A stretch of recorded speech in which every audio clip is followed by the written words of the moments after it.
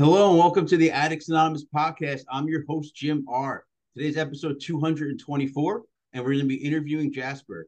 How you doing, Jasper? I'm doing well. How about you?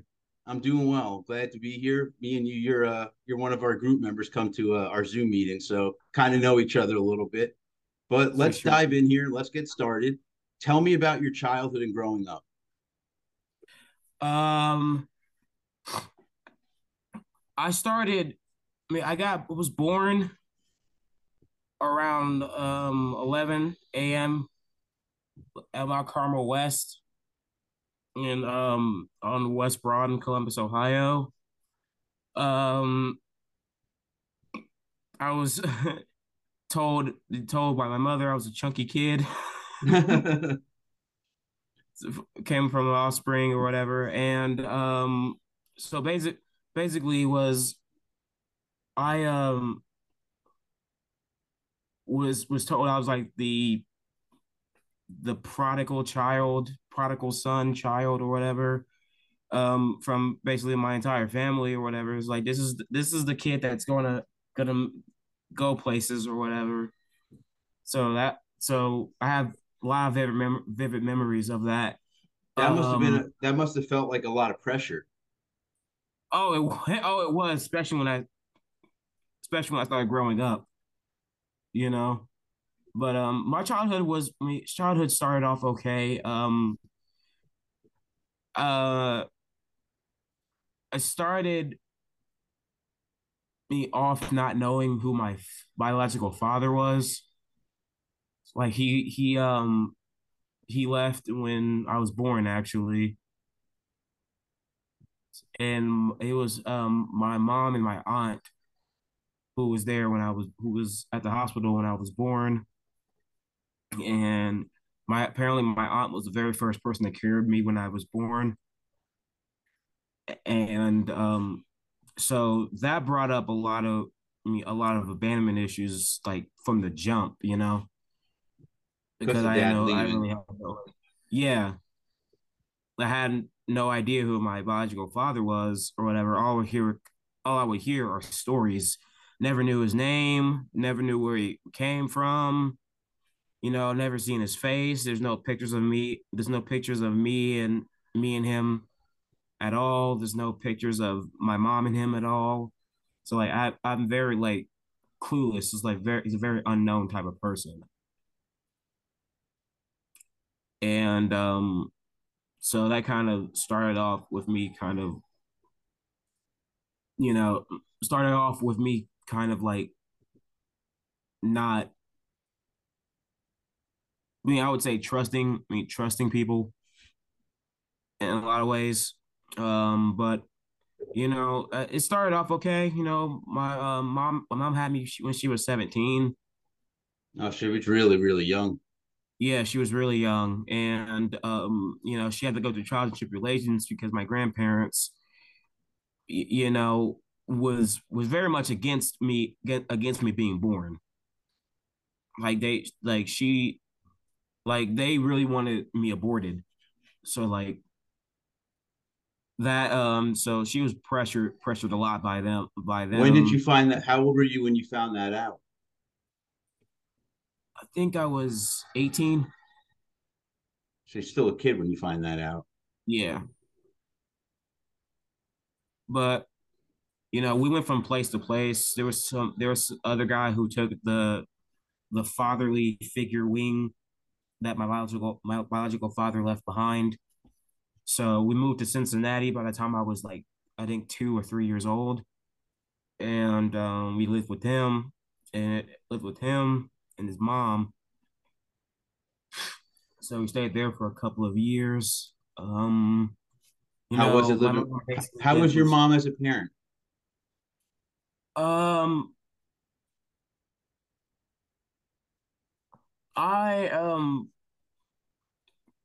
see nowadays I look at the way my mom was as a parent differently from when I was a teenager, because I actually had like a lot of amount of resentments from her because I was not raised right by her. I was raised by my grandparents. you know, how were your grandparents? Were they good with you? yeah, they were really good with me. They taught me basically all the things that an adult's supposed to know, you know, everything that a human is supposed to know, like wash clothes, iron clothes, clean up after yourself or whatever. You know, taught me how to tie my shoe, ride a bike. I mean, all the things that I thought my parents would teach me, but in reality, it was more my grandparents who taught me all these things, and had me grow. And so but like I said, but back to my mom, um, she did what she could for the time that she had me or whatever, because being an adolescent in the 90s, being an adolescent in the 90s was not it's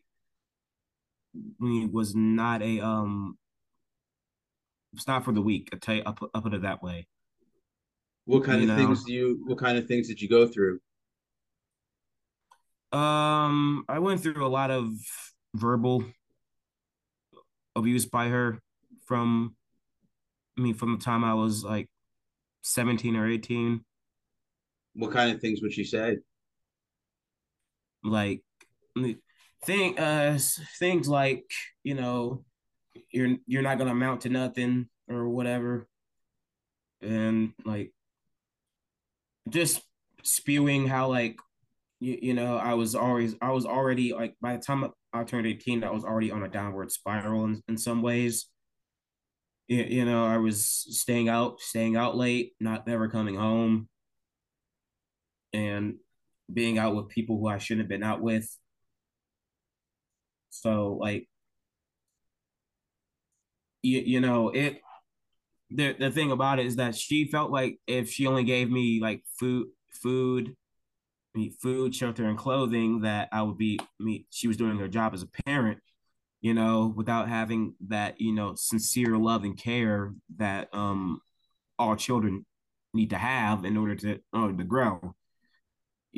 So, I but mean, like I said, it's super important. I mean, it can't even be overstated the amount of importance love ties into your growing up. It's either you feel loved or you don't. for sure, and that's the reason why I resented her so much, like growing up. Yeah.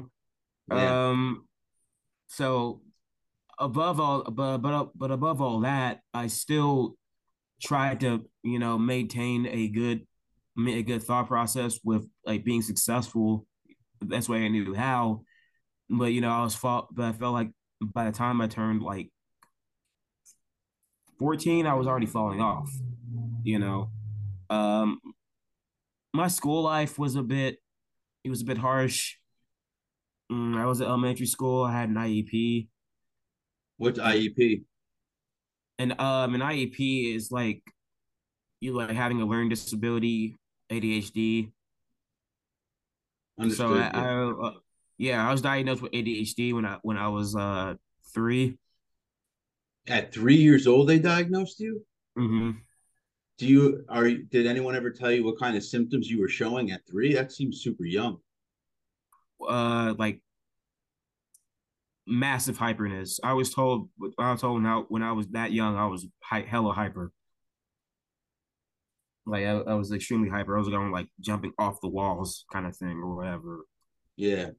And by the time I was in elementary school, they were putting me on Adderall. They were putting me on Adderall to like calm me down from my hyperness or whatever. But the people don't know the side effects of Adderall is like severe depression. So all the things that I found fun, I didn't find fun anymore when I was on those pills. And so after that, really, again, my school life was pretty messed up in ways. Like due to the fact that I had ADHD and an IEP, and also had other things like a skin condition. I have eczema, and also having massive allergies or whatever. I would get made fun of me a lot for like my skin being ashy or whatever, things that I couldn't help. You know, Yeah. and Kids could be things I cruel. could, People kind of forget that kids could be fucking cruel. yeah, yeah, I dealt with a lot of that, and so I went through elementary school and past that, then went through middle school, and that was a bit niche. It was hard for me to make friends because I didn't know how to make friends. I wasn't the type of person to come up to you and say hi, how are you, or whatever. I was kind of person in the very corner, just drawing.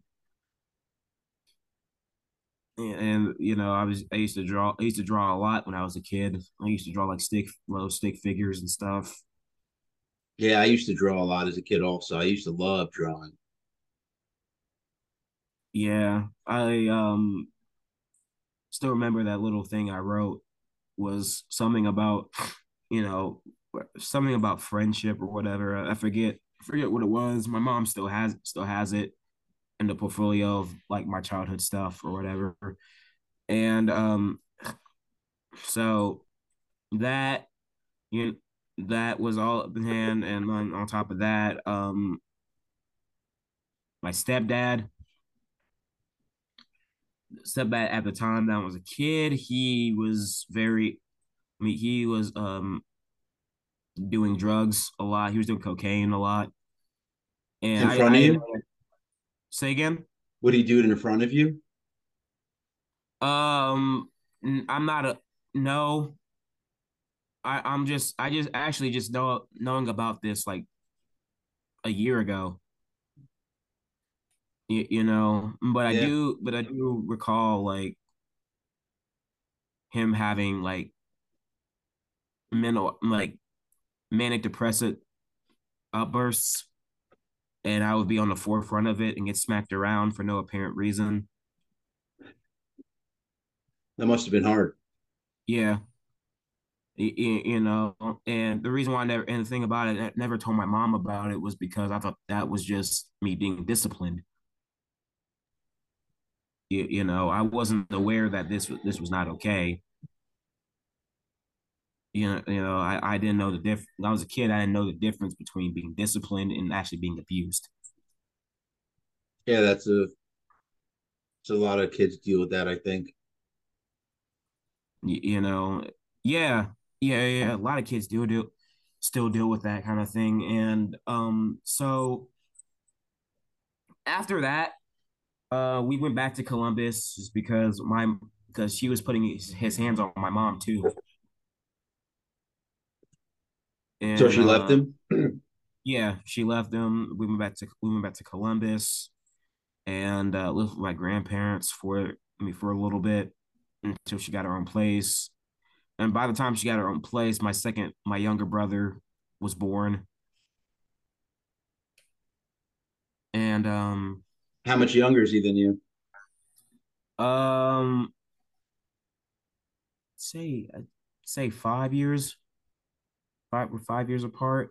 I meant to say I do have a younger brother before that. That's 2 years younger than me. Okay. Yeah, and that was his dad. Your stepdad. Yeah. So like my brothers and sisters were like half brothers and sisters, different Gotcha. dads, same mom. Yeah, I have a So half brother also. yeah, so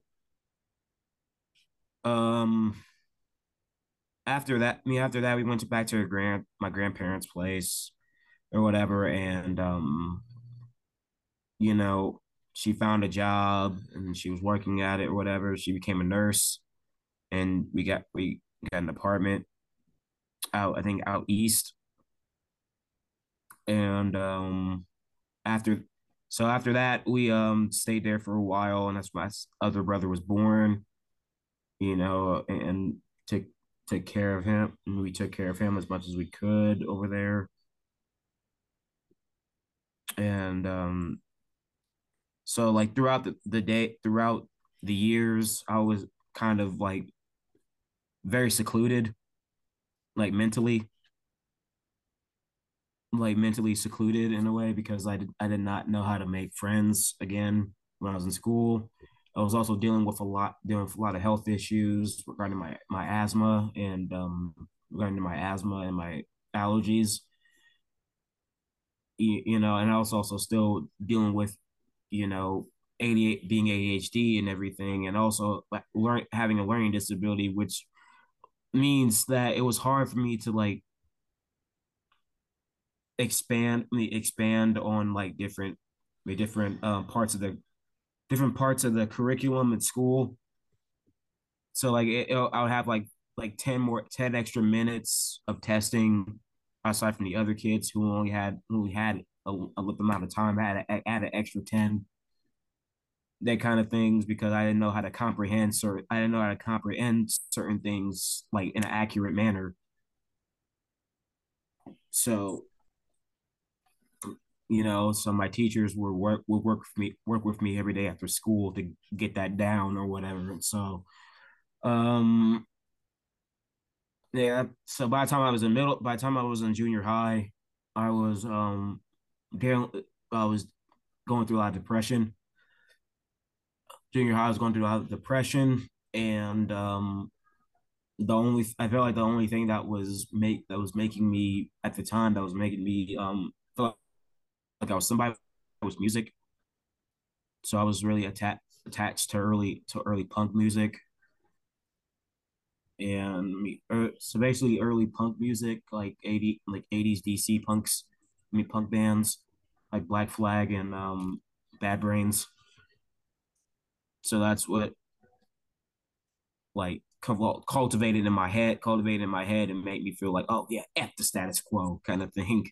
Yeah. Like I was in the seventh grade when I was like everyone was like playing like Butch Homie Quan, and I was singing Black Flag songs. You know, and that funny thing, I almost got suspended for wearing a Black Flag shirt. Really? Yeah.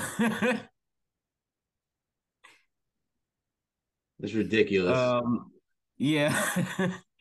But yeah, so my cousins were also in the same school, you know. I was in a charter school in middle school. So yeah, I had to wear like uniforms and stuff like that, even though I barely wore them.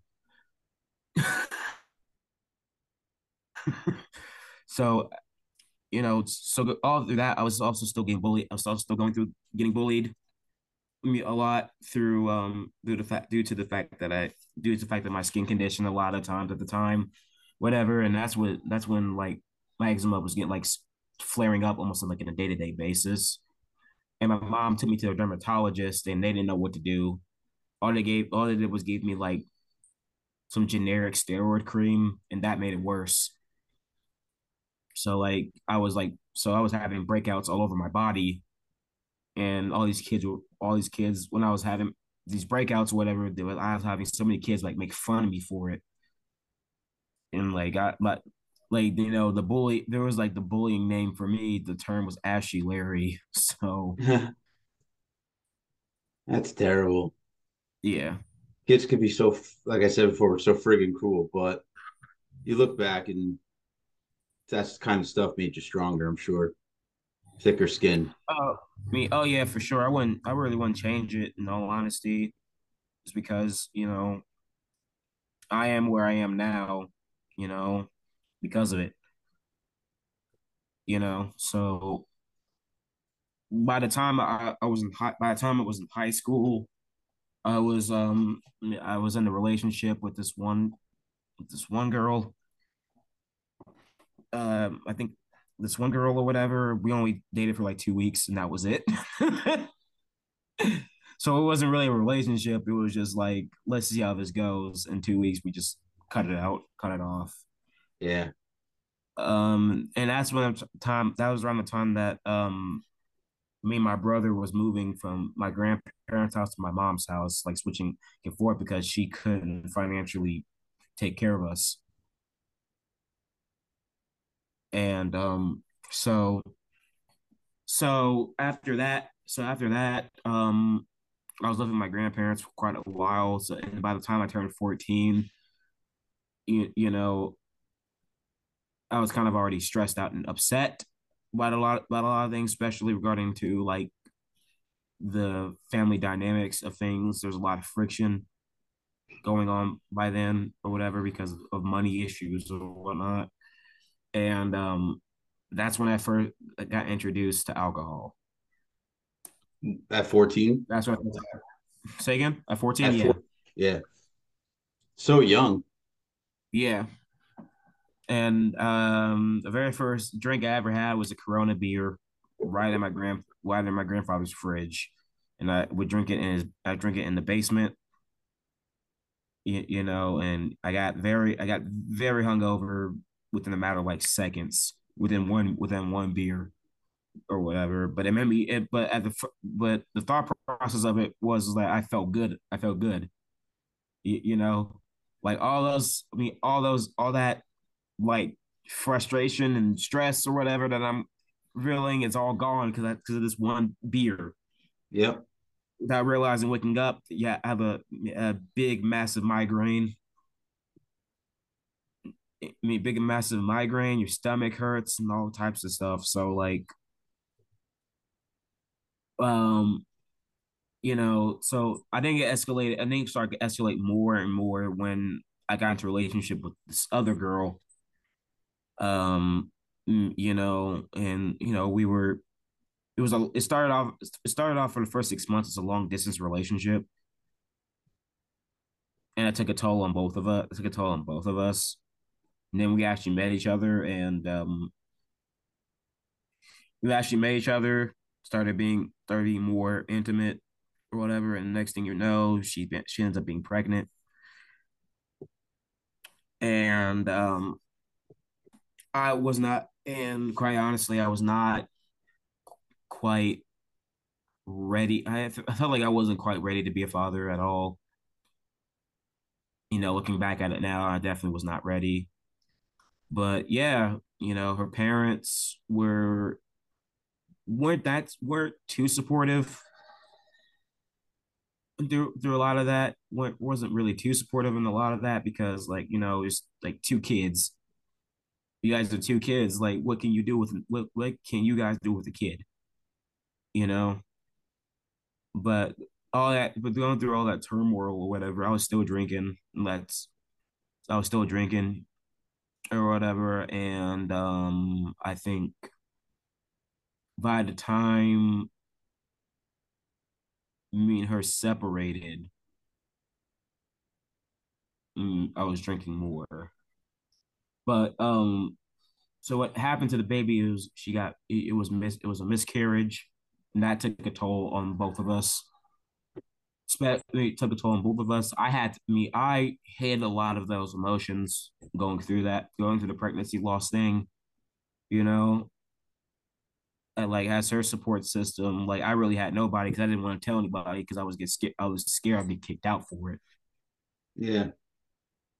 So I really didn't tell anybody about any of that. So um we were one time it's bound to be engaged, well married. We were somewhat engaged, and after the miscarriage it took we started to like separate start separating a lot of ways. Like we weren't being as intimate as much anymore. We weren't being as intimate anymore. We weren't really seeing each other that much anymore. And by the time like I was a senior in high school, we separated. And so I graduated, I got my diploma, and then I stayed with my grandparents. I mean, stayed with my parents, stayed with my mom, and then I went to Columbus State for like 2 semesters, then dropped out because I couldn't financially afford it anymore. and and that's when a lot of friction between me and her kind of came about because I was staying out late and not really telling her where I'm at or whatever. So that caused a lot of negative friction between one another, between each other. And by the time, um, no, well, she said that by the time I turned 20, she was like, "That's the last straw. You're out of here," kind of thing. And so I was homeless for quite a while, and and by all the me, there was friends that I made that had a good influence, and there was friends that I made that had bad influences. I hung around the friends that I made that had bad influences, and that's when I was first introduced to heroin. How old were you? I was 20. 20?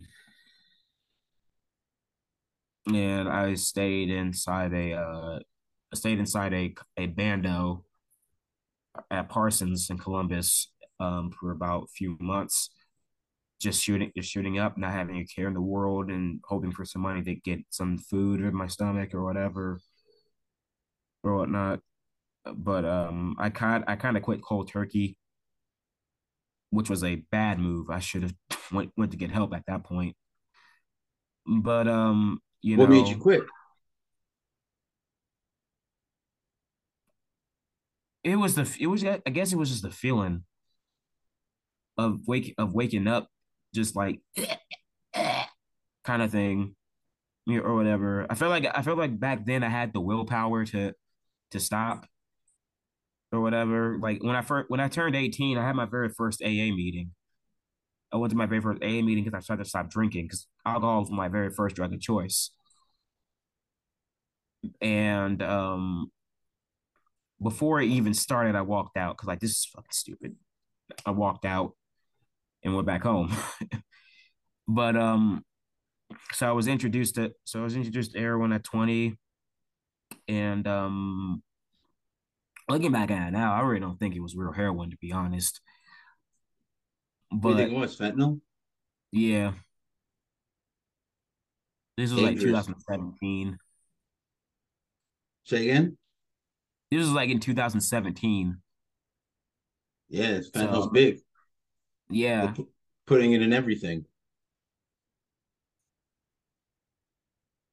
like I said, I look back at those times and you realize you realize that I wasn't thinking right, but I was dealing with dealing with a lot of different continental issues, depression and kind of stuff. Like in 20, 2017, I was I was in like 4 or 5 different mental institutions within like 2 months from each other. What happened that led you into there? Um, I felt me my depression, my anxiety was like so severe to where I was thinking about killing myself almost every day, and I need to be medicated and go to therapy, which I started doing in 2018. And in 2018, I went to Job Corps in Dayton, Ohio, and got a certificate for surf safe, so like What's that? culinary arts. Culinary arts? And I had a job at a bar and grill type of place few months later or whatever, and by like mid 2019 I quit and found another job at another restaurant. Quit within like 2 weeks because it was very toxic. They were having me do they were having me do like manager like management type of things like my second week there. I was still in the training phase, and they were putting me in like management type of they were making me do management type of things, like make sure this employee does this, make sure this employee stays around for this, or make sure the drinks are where they are or whatever. I'm like, oh my God, you know. So I quit that within 2 weeks, and 2019, I thought my life was kind of getting better or whatever, but I think I was still grieving over my grandparents passing, which they died like three years prior. I mean, 3 years prior. My grandfather died in 2015. My grandmother died in 2016. So yeah, my grand when I found out when I when they passed away, they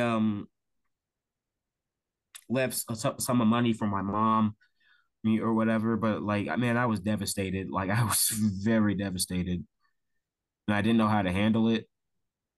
Like, even to this day, I still sometimes still don't know how to handle it.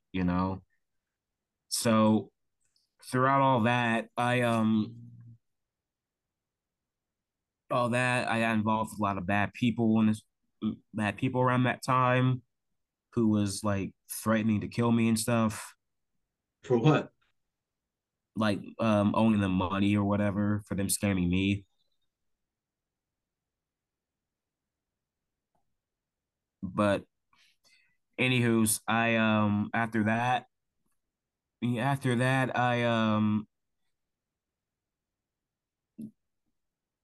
like post night 29 no around 2020, just like during the pandemic or whatever. I was basically 2020 was not that bad of a year for me. I was basically just on a fence of like hopping, being a job hopper, like hopping from job to job or whatever, I'm trying to keep it. And by the end of 2020, I was in another relate. By the end of 2020, I was in another relationship and moved to my own apartment with two. I had two roommates,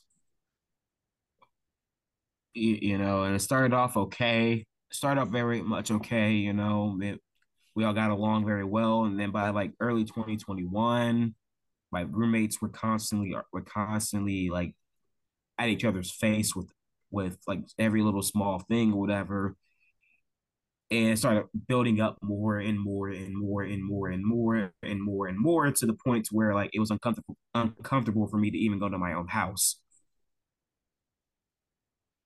And so by that time, um, I felt like I was like on my P's and Q's in certain aspects or whatever. And by mid 2021, my relationship was falling off. And by Relationship with August, who? Relationship with who? huh? You said your um, relationship was falling off. my relationship was falling off With with who? this my other ex girlfriend, Okay. another ex girlfriend. We were together for, I forget, like 7 8 months. We were together for about 7 or 8 months. We started we started talking in like mid 2020, but we started dating until like August of 2020, and then we broke up around August 2021. So I think that was actually basically a year, I think. Okay. Yeah. So that's when I feel like that's when I started to go back to my older ways when I was a teen or my early 20s by basically self-medicating. With what, By alcohol and heroin? Yeah.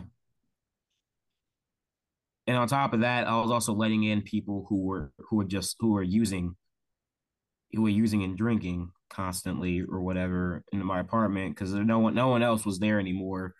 By the time the lease was up, um, I had no idea that I had to make a 30-day. I had no idea that I had to make a 30-day notice before the lease was up or whatever. So my roommate was able to get out there scot free from that.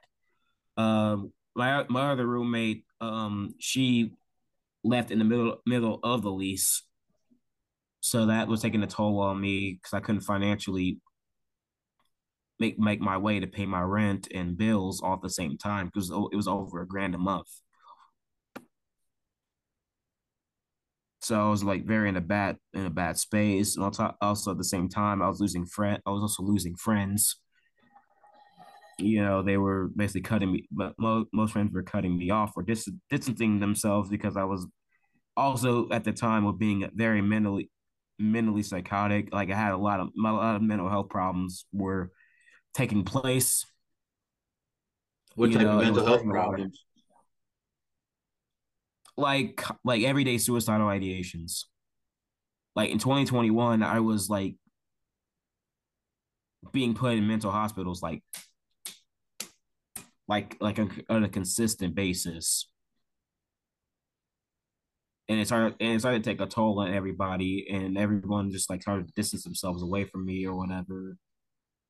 You know, and that's when I started to really self-medicate and just mind my own business at a certain time. That's when like I started really to isolate myself and be very secluded in my apartment only. You know, drinking up and shooting up. That was the only thing I was really doing at the time. And you know, by I think November, by November, was once again, you know, doing the same routine or whatever. The only people I let in were the dealers that I was dealing with at the time, and the people who did things like me, who used like me, or whatever. And I had two friends who were great friends of mine at the time, and they were I was letting them use my apartment. And by the time I went back to their hometown, they both died like 2 weeks later. From what, overdoses? Mm-hmm. Apparently, it was someone laced fentanyl in their drugs or whatever, and so they like died like instantly or whatever, you know. And I wasn't, I was so high and so strung out to where I didn't even go to their funerals, and their families like blamed me for their deaths, like blamed me for their deaths or whatever, which held a lot of guilt and shame, which made me want to go back, which made me want to do drugs harder. You know, and on top of that, like all these things are taking place and going through a lot of this stuff or whatever. And on top of that, you know, I went through a event, very traumatic experience of having like 12 police officers at my doorstep with guns drawn because my therapist gave them the wrong idea that I was suicidal. And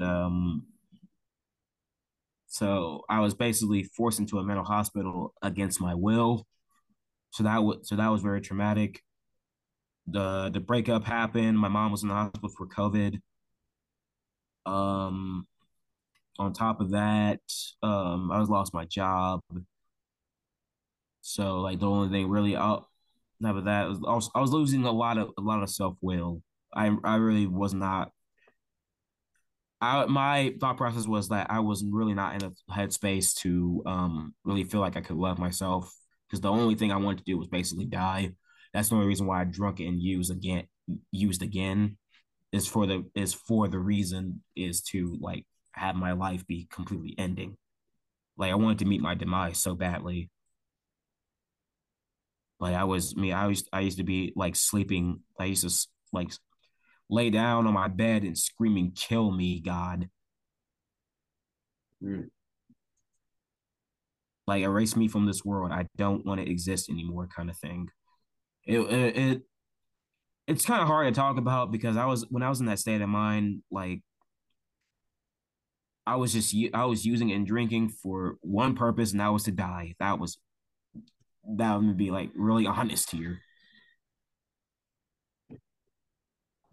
And think like late December I got my wish apparently from the doctors or whatever back then they said I was dead for 9 minutes. I apparently I OD'd like late December, and they like paramedics, my next door neighbor. No, it was my landlord. My landlord found me laying down or whatever, and called the police, and then Narcan me, and I was just like screaming, why did you let me live? You know, and a lot like basically screaming and crying in tears or whatever. Like it's a very bad time. And then by early January, I was going in and out. I went to Columbus Springs, Dublin, not to detox from drugs, but again from suicidal ideations. And then when they told me that they couldn't like transport me to a different hospital, I walked all the way from Dublin to OSU campus, How far is that? like 17 miles if you count the highway too. So I was on the highway walking down there, but very messed up. And at the same time, I also lost my job. And the story behind that was that I showed up to work. I know called no show the day before. Then I showed up to work high, and unfortunately had a loaded syringe in my pocket, and it fell right through the pepperoni section because I worked at a pizza shop or whatnot. And my boss was extremely pissed to the point to where I almost caught a felony charge. I almost caught a felony charge for it because I was this close. Like she said, you got 5 seconds to get out of here before I call the cops. So like there, so I basically was saved by like this much due to my like I had to like shift quick outside and never come back kind of thing. You know. Yeah.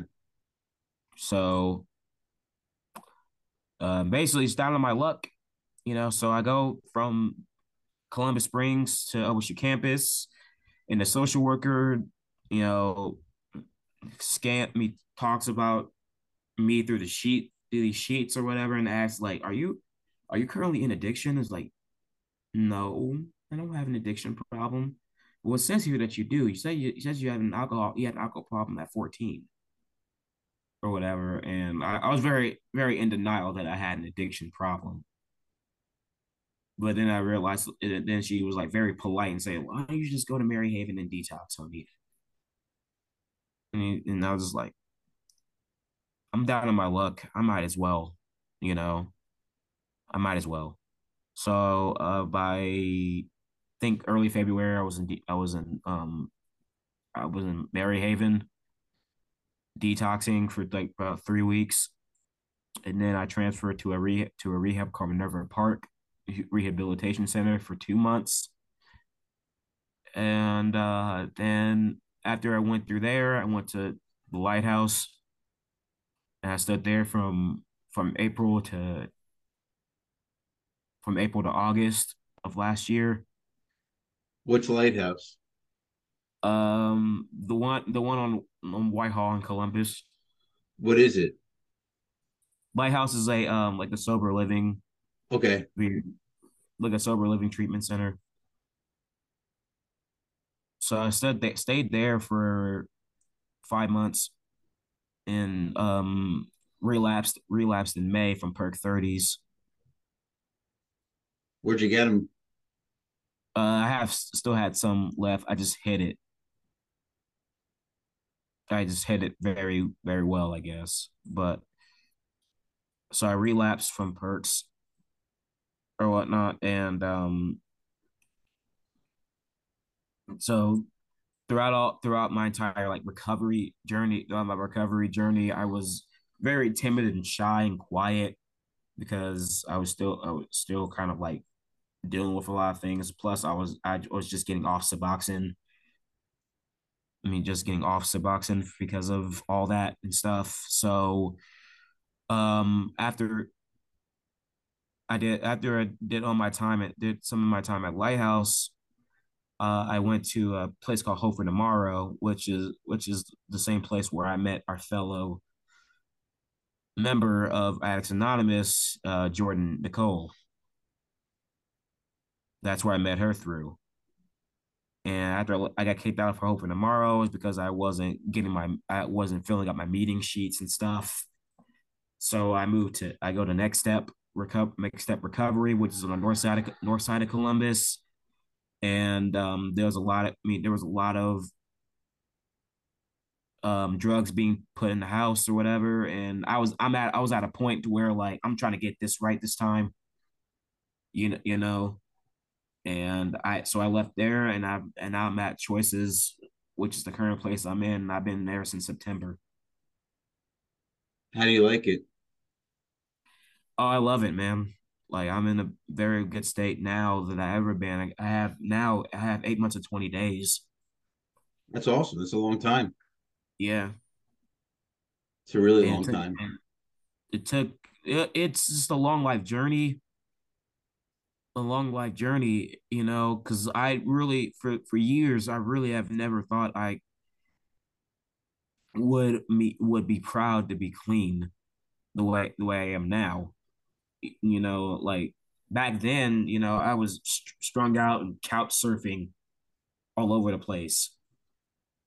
As to where like I'm fortunate to, now be able to I'm fortunate enough to, be able to work, be able to work, get my peer support certification soon, you know, attend meetings, chair meetings, and work the steps. Sounds like you're in a good place right now, Very, very in a good place, physically and but mentally. yeah. But I look at it this way, like this is why, and it's one of the things that I try to tell the newcomers nowadays is that, if someone like me can get it right and still progress in ways, I guarantee you anyone else can. Everyone else can. Is because my cards were dealt the moment I was born, you know, and there was just a lot of things that I was dealing with that I've dealt with for such a while. I never confronted for a long time. I never confronted those abandonment issues. I never confronted the neglect. I never confronted, the mental health aspect of everything, like the constant ridicule of the bullying that I went through when I was in school. The miscarriage, the breakups, and all these things. I all bottled them in. I was always the person to bottle them in and self medicate. And now, like nowadays, I'm in a headspace where like I no longer feel that way. I mean, I no longer feel like I have to, suppress anything. And that's one of the biggest key things is that the biggest key things for my recovery is to put it all out on the table. That's how I grow. That's how I feel like I can grow. Absolutely. I mean, when you're able to talk about your feelings, it's going to help because that's how you get suggestions from other people. It's letting other people know how you feel, so maybe they can help guide you in the right direction. No one's ever going to be able to fix you. That's up to you. But people can give you advice to lead you in the right direction. For sure, for sure. And I have I'm a lot more humble now. I'm a lot more humble now, and I feel like that ever since I had that spiritual awakening, because my spiritual awakening came from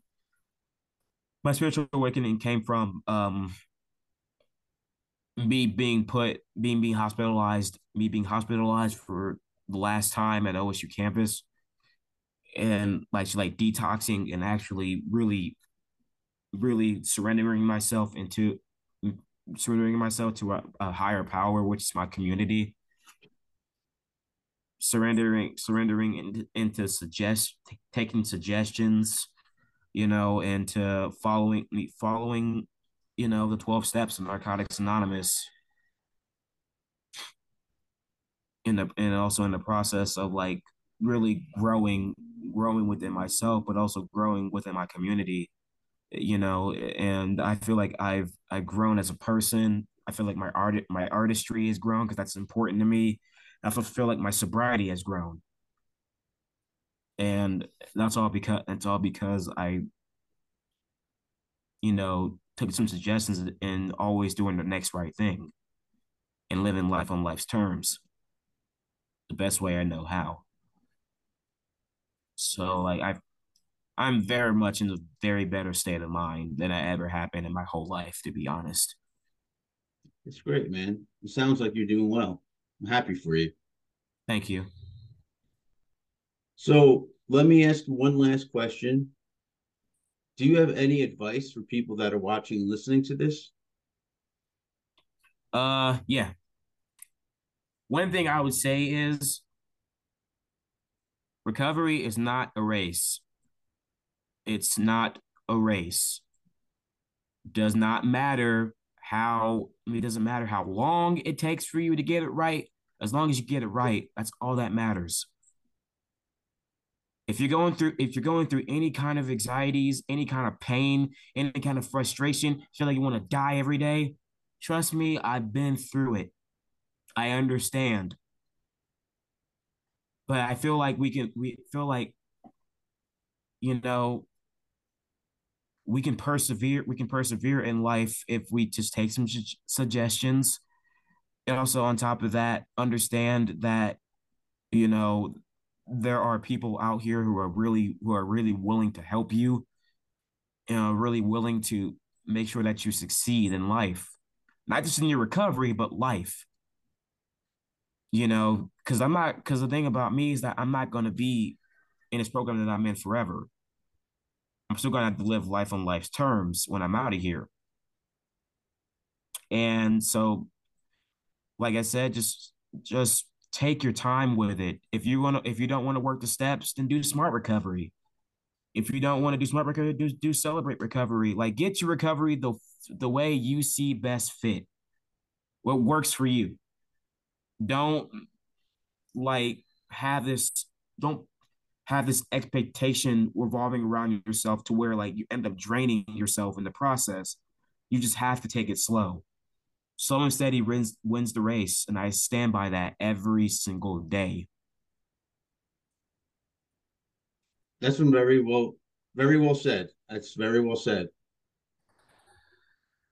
So, before we go, did you have anything else you want to throw in or you want to add in? I think you told your story great. I mean, thank you so much for being so open and honest with us. I know it's not easy to sometimes tell the world about yourself, you know? Yeah. Um, I guess there's one last thing I would say is that for everybody that's watching, if you are watching, just so you know, you are not alone. You are 100% not alone. I will talk with you all day, every day to help you get you through this. I have social media. You can just find my name, and we can talk from six in the morning or whatever. I don't care if I have to get up, go to work the next morning. Like I don't care. Like I'm would be more. I mean, I would be. It would be more helpful to help somebody in those situations rather than just neglect them because of priorities. Because they said in the NA reading, we keep what we have by giving it away.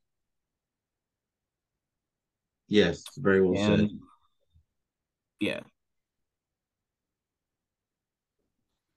so that's all I got.